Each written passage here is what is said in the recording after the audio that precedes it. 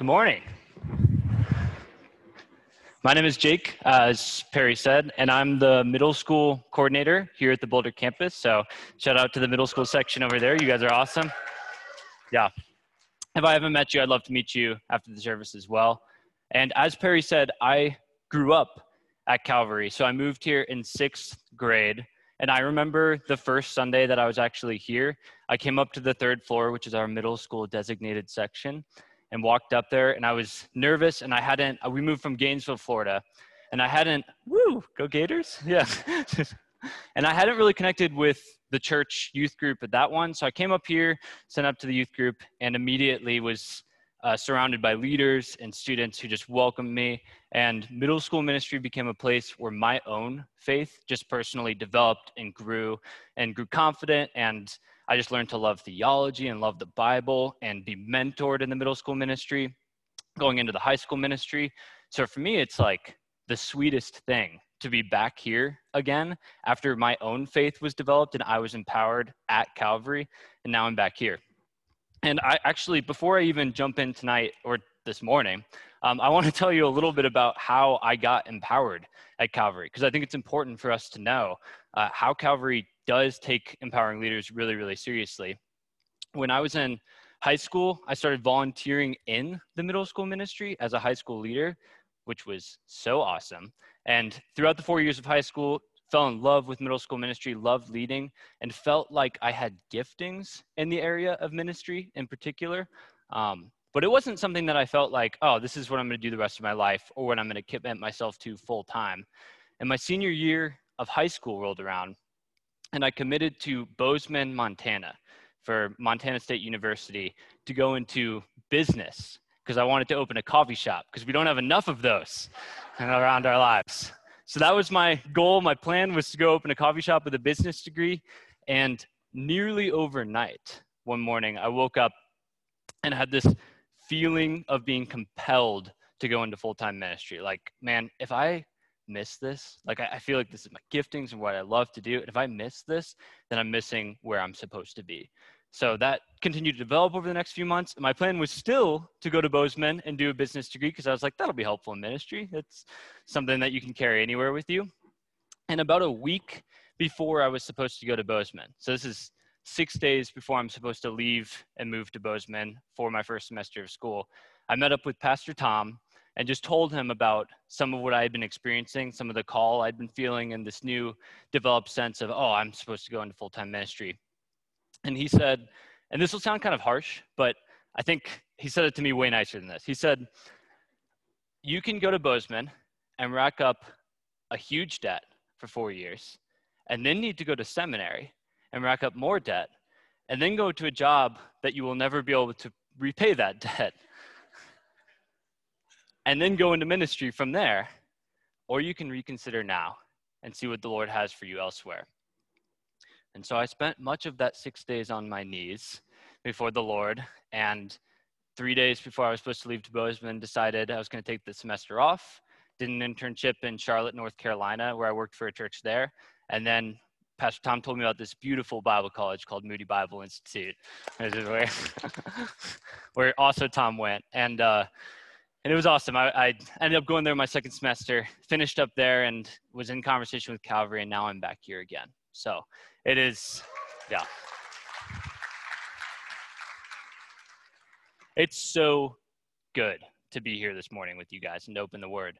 And I told you I was on my knees a lot in those 6 days, and this morning we are going to be talking about the last passage in the book of James, which is all about being on our knees. So if you guys have your Bibles with you or one of your journals, you can open it up to James chapter 5.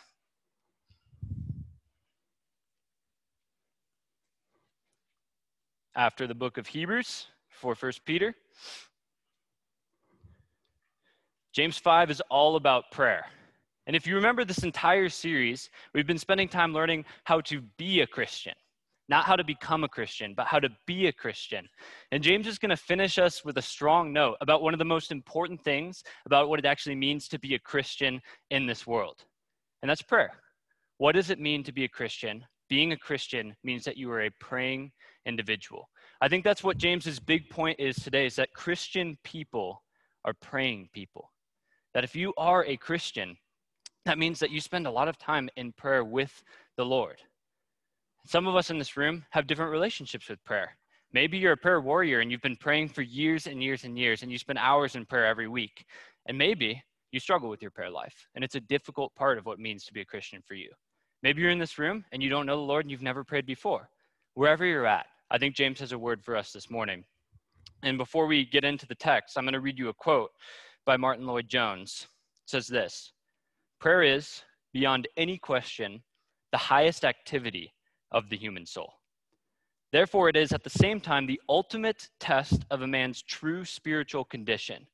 There's nothing that tells the truth about us as Christian people so much as our prayer life. Everything we do in the Christian life is easier than prayer. God knows it's much easier to preach like this from a pulpit than it is to pray. A man discovers the real condition of his spiritual life when he examines himself in private, when he's alone with God." Feels a little convicting. You read that and you're like, the ultimate test of a man's spiritual life, what is my prayer life like? And if you're feeling convicted about that, then that's a reality, that prayer is a difficult part of the Christian life. Martin Lloyd-Jones tells us two things. One, it's incredibly difficult, and two, it's incredibly important. So what is James going to tell us about prayer today? Christian people are praying people.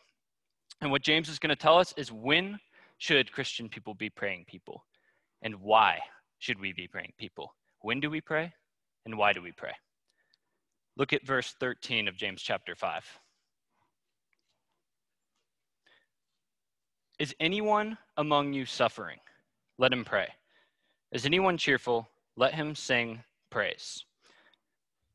When should Christian people pray? His answer: at all times. If anyone among you is suffering, let him pray. James's first point is that we pray when we suffer. We pray when we suffer. A lot of us this year, or the last couple of years, have been through so much suffering. The world has been through so much suffering. And maybe it's not our first response to seek the Lord in the midst of our suffering. Maybe our first response is to find a solution for it or to turn inward to ourselves. But James is telling us that Christian people are praying people who pray at all times, which means that we pray when we suffer.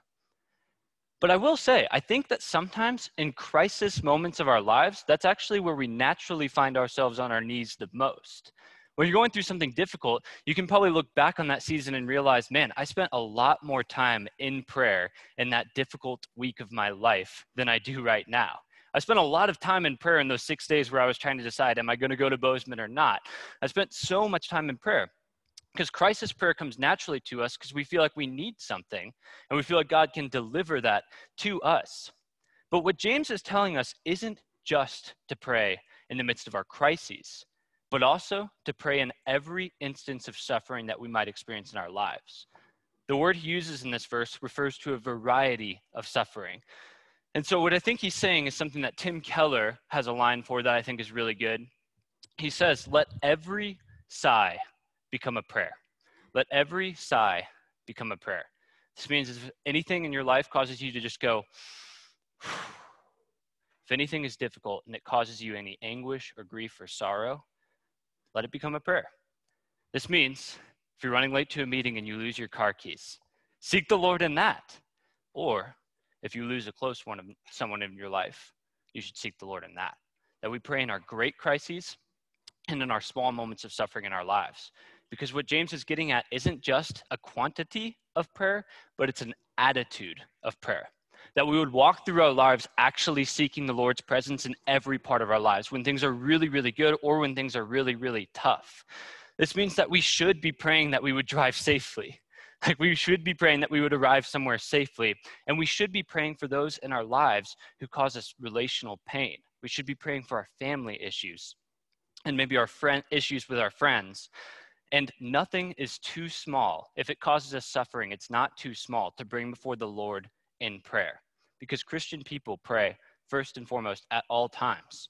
And James encapsulates this by first telling us that we pray in suffering. And then second, he says, is anyone among you cheerful? Let him sing praise. Is anyone cheerful? Let him sing praise. I was training a leader for the middle school ministry recently. And one of the questions that we ask in our trainings is, how in your life right now can you seek to love the Lord your God with all your heart, mind, soul, and strength better? And one of the leaders said, I think I could verbally express gratitude better to the Lord. And that resonated with me because oftentimes, again, crisis prayers come naturally to us.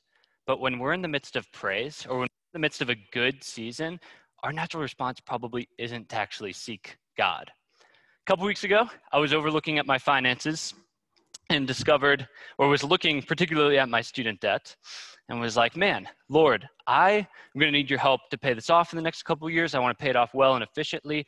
Would you provide for me and help me to pay that off and provide for me the wisdom to budget well? And I prayed that. And a couple days later, I received in the mail an unexpected stipend check from the government for something to do with school. Still not even sure where that came from, but it's just this unexpected check in the mail for an amount that was super helpful. I received that, and my first response was, I need this. This is great, and cash it in. But I completely forgot that 5 days earlier, I had just been praying to the Lord that he would provide for me to help me pay off my student loans. Because oftentimes in our lives, what happens is we expect life to be good. Like it's almost, we forget that the Lord is blessing us in even the good parts of our lives as well. And rather than verbally expressing our gratitude to him and praising him in the good circumstances in our lives, oftentimes our expectation is that life is good and that we seek the Lord when we're in crises or maybe when we're in foxholes in our lives. And so James, again, is touching on an attitude, first and foremost, of being in conversation with God about all things in our lives. That we as Christian people should seek at all times the Lord in everything we've got going on. Do we have things this morning that are good in our lives that we could verbally express thanks to the Lord for? Maybe it's your job.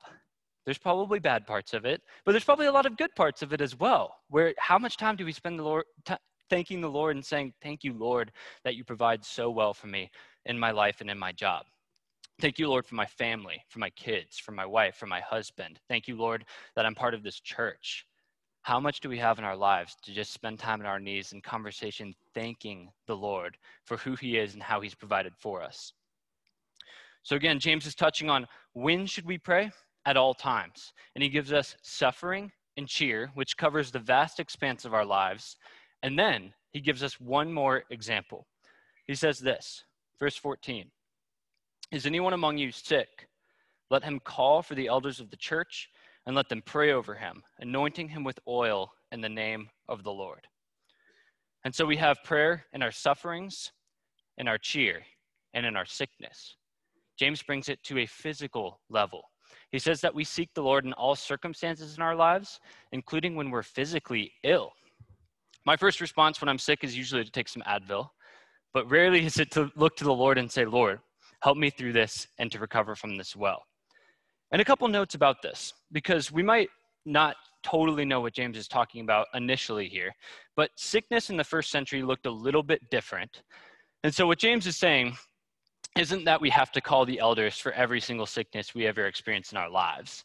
You don't have to call the elders every time you have a headache, although you're welcome to as well. But what he's telling us is that he's referring to sickness, which in the first century would have meant severe sickness.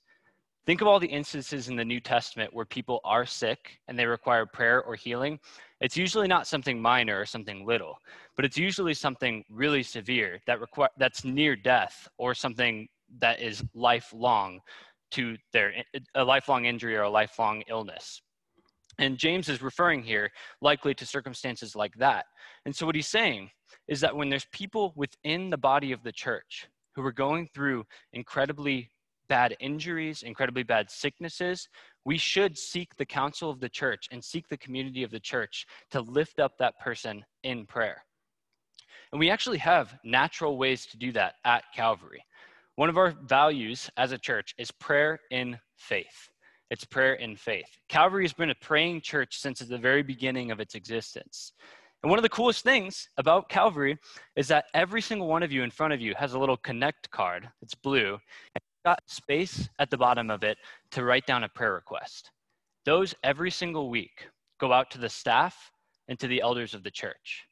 And so when you fill those out, they actually get prayed for by the church and by the elders. And it's a sad week when we have a large congregation and 2 prayer requests or something like that. We want to pray for you as a staff, and the elders want to pray for you. And that's a really natural way to just actually submit to the elders and allow ourselves to submit prayer requests so that they can be prayed for by the church. And you know what else? Calvary actually has a practice of sending elders to someone's house to pray for them when they're incredibly sick or injured. So if you know someone who needs that, please submit a prayer request form. If you yourself are in a situation where you need that, please submit a prayer request form. And the anointing of oil that James is talking about here is likely symbolic of representing God's presence upon that person. What's clear about the text is that the emphasis of the healing is not on the oil, but it's on the prayer. Prayer is what brings the healing. And the anointing might have been a soothing practice, kind of a luxurious practice, something where when Jesus is anointed, all the disciples look around and say, look at how expensive this ointment was, because the oil was something that was considered really wonderful and luxurious and soothing. And we at Calvary actually have also practiced this in the past in houses before, where just as a kind symbol of God's presence, you would anoint the sick person and lift them up in prayer to the Lord. But again, what James is telling us here this morning is that we pray at all times when we're physically ill, when we're suffering, or when we're in cheer, that our attitude toward God should be constantly bringing our lives before him and inviting him into our personal lives. And the question that we don't ask ourselves super often in the church is, why do we pray? Why do we pray? We know that we should pray at all times, but why is it such an important practice for Christians to pray? James's second point here is that we as Christian people believe that prayer is powerful. Christian people are praying people primarily because we truly believe in the power of prayer. He says this in verse 15, and the prayer of faith will save the one who is sick, and the Lord will raise him up.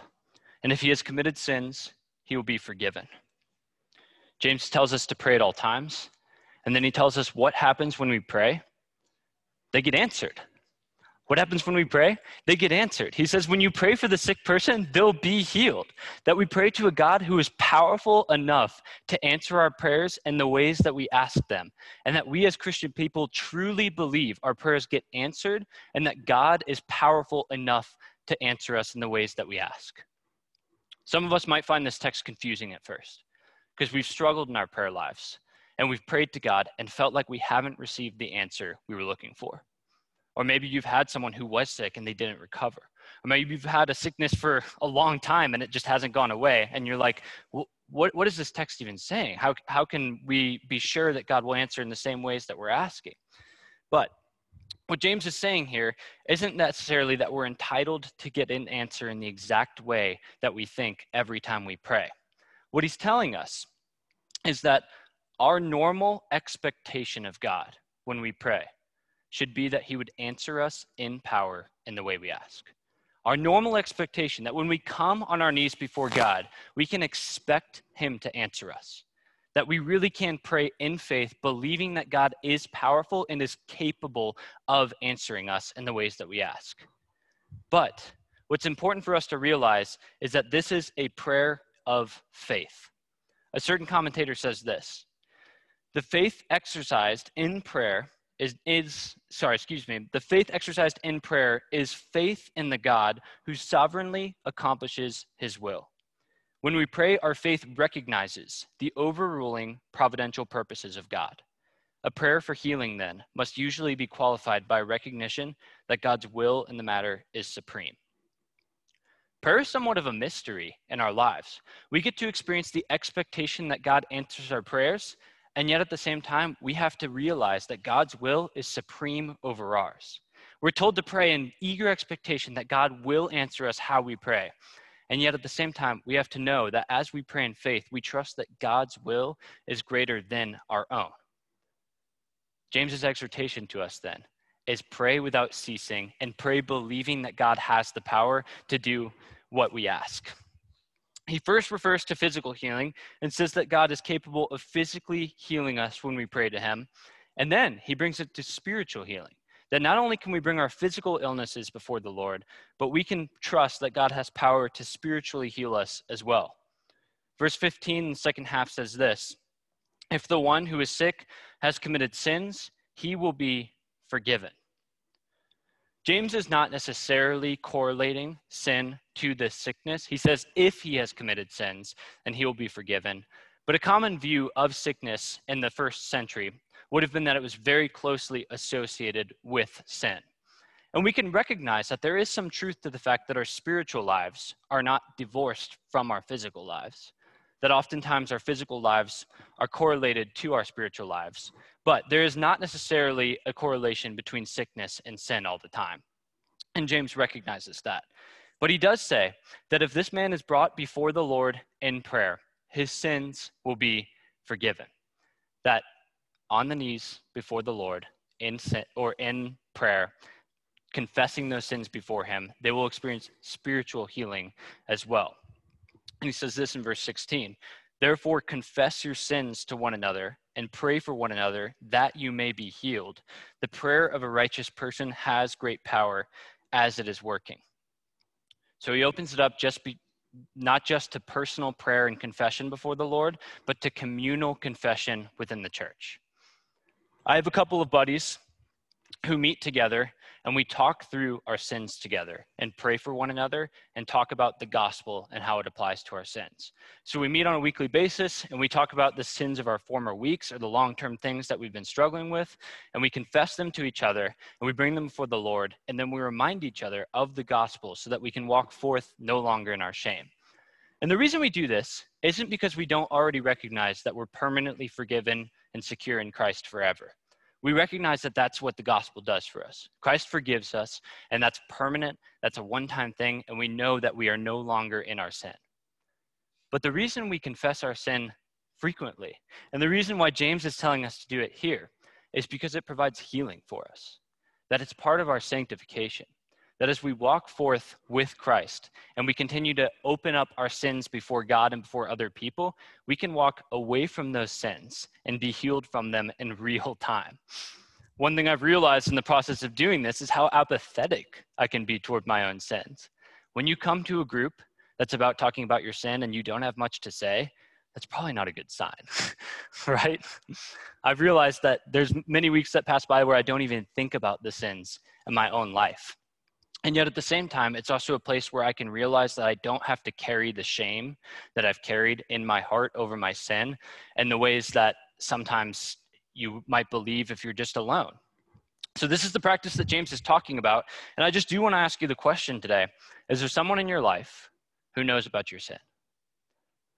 Is there someone in your life who you feel like you can be asked anything by them, and who is aware of what's going on in your heart and where your own temptations are, or where your own things in your life happen that are displeasing to the Lord? And if not, maybe you find that person or those people who you can talk openly with about your sin so that you can walk in healing and let go of your shame and come before the Lord in complete openness. James then, at the very end of this passage, after talking about how prayer and confession can bring healing in our own lives, he also talks about the symptoms of a church that has these practices, prayer and confession.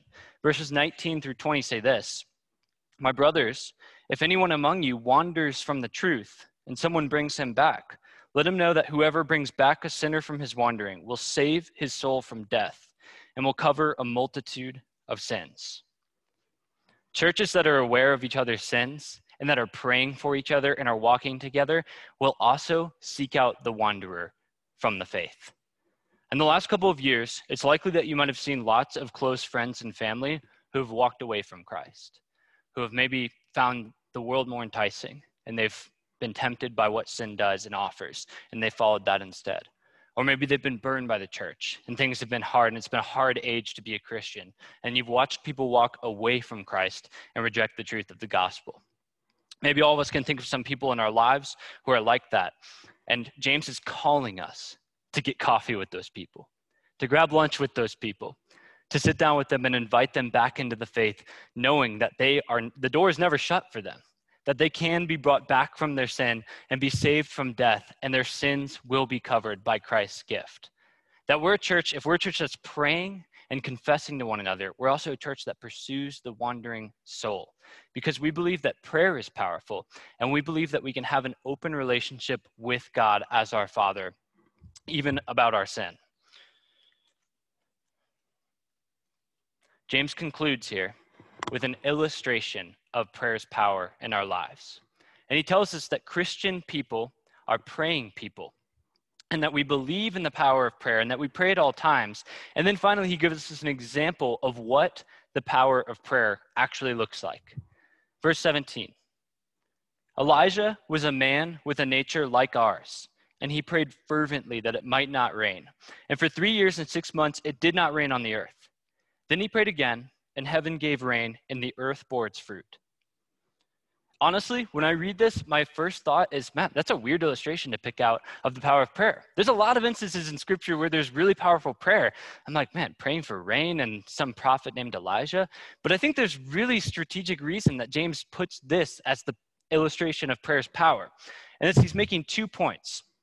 Elijah is a prophet at the time of King Ahab in the 1 Kings chapter 17. And Ahab is this terrible king who's leading Israel, the people of God, into sin, and who himself is just accumulating greediness for himself. And he's accumulating money, and he's stepping on the poor. He's doing all the things that just checklist bad king would do. And Elijah is a prophet during this time from God sent to Ahab. And the text says that he prayed, and the rain stopped.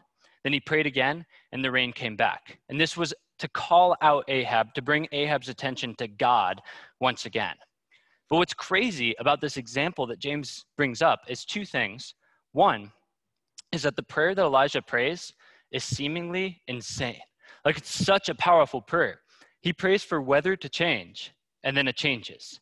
We read that a lot of the time, and we tend to superheroize a character in the Bible who does that. Like, man, praying for rain to stop and start again, praying for a drought and expecting that to happen, that sounds crazy, like something that just couldn't happen here today. So that's the point James is making, is that the prayer is really, really powerful. But then he comments on the person of Elijah in that prayer. He says that Elijah was a man unlike us in every way. He doesn't say that. He says in verse 17, Elijah was a man with a nature just like ours. What James is saying is that the prayer Elijah prayed was a prayer that we also can pray. That the way that Elijah believed in the power of prayer is a way that we ourselves can actually expect God to answer our prayers. That God will stop the rain. That God is capable of doing such great things because our God is so great. That we have a God who is so powerful that he's able to control the very earth that we live on. So why are our prayers so little? Why do we pray for so little if God is such a great God? We really believe here at Calvary that prayer is powerful. And so we ourselves can begin to pray for big things. We can pray for the people in our lives who are walking away from Jesus right now, that they'll come back. And we can expect that God is actually capable of transforming their hearts. We can pray for our marriages when they're really, really difficult and there just doesn't seem like there's a way out. We can pray for the war in Ukraine because we believe that we have a God who is more powerful than any human being on this planet. We can pray for the things in our lives that have caused us pain for years, the things that we've been experiencing personally, the depression, the anxiety, the things we've been caught in. We believe that God is powerful enough where he can actually respond to those parts of our lives. And the last question I want to ask today is, why is prayer powerful? Why is prayer powerful? Romans 5:1 says this, Therefore, since we have been justified by faith, we have peace with God through our Lord Jesus Christ. Prayer is powerful because God is powerful and we have unlimited access to him. Prayer is powerful because we have a powerful God and we have total access to his ear. This text is saying that we've been justified, that when we looked at Christ in faith, we were justified and we made peace with God through Jesus. That before Jesus, we were separated from God in our sin, but that Jesus came and he reconciled us to God so that now we have peace with him. This means 2 things. One is that we have access to the most powerful person in the entire universe, God who created the heavens and the earth. The second is that he doesn't relate to us just as creator. He relates to us as our father, that he listens to us like a father listens to his son or daughter. Last week, I got a text from my father saying, "Hey, Jake, I just bought you 2 tickets to Bob Dylan because I know that you love Bob Dylan and you wouldn't buy them for yourself." He wouldn't let me pay him back. You know why he did that? Because he loves me. Because that's what fathers do, is they give to their kids because they love their kids. And what what Romans 5:1 is saying to us is that God loves us in the way that our earthly fathers love us, only perfectly. That he relates to us as a father who is willing to hear our every cry and our every desire and desires to give us the things that we ask for.